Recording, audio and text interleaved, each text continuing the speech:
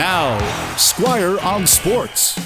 Last year, the Denver Broncos gave Russell Wilson a huge contract and also a ton of power within the organization. But that didn't work out so well. So this year, they made a trade with the Saints, yes, a trade to get their new head coach, Sean Payton. And they gave him a big contract and a lot of power, which is the better person to give the power to. Last year, there were tales of Russell Wilson having his own office and his own support staff, and he did have his own special quarterback coach who only worked with him. No wonder when the Broncos started losing, there were stories of teammates getting angry with Wilson. Now Russell Wilson will only be one of the guys. Sean Payton has said his personal coach is no longer allowed at the Broncos facility.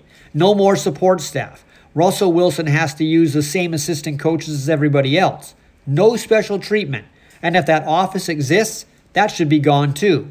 You can't big-time the scene unless you are the reason the team is a Super Bowl contender, and the Broncos aren't. And even then, those kind of perks are disruptive. The Broncos have learned the power has to be put in the hands of the head coach. Only the ball should be put in the quarterback's hands. Squire on Sports on 980 CKNW.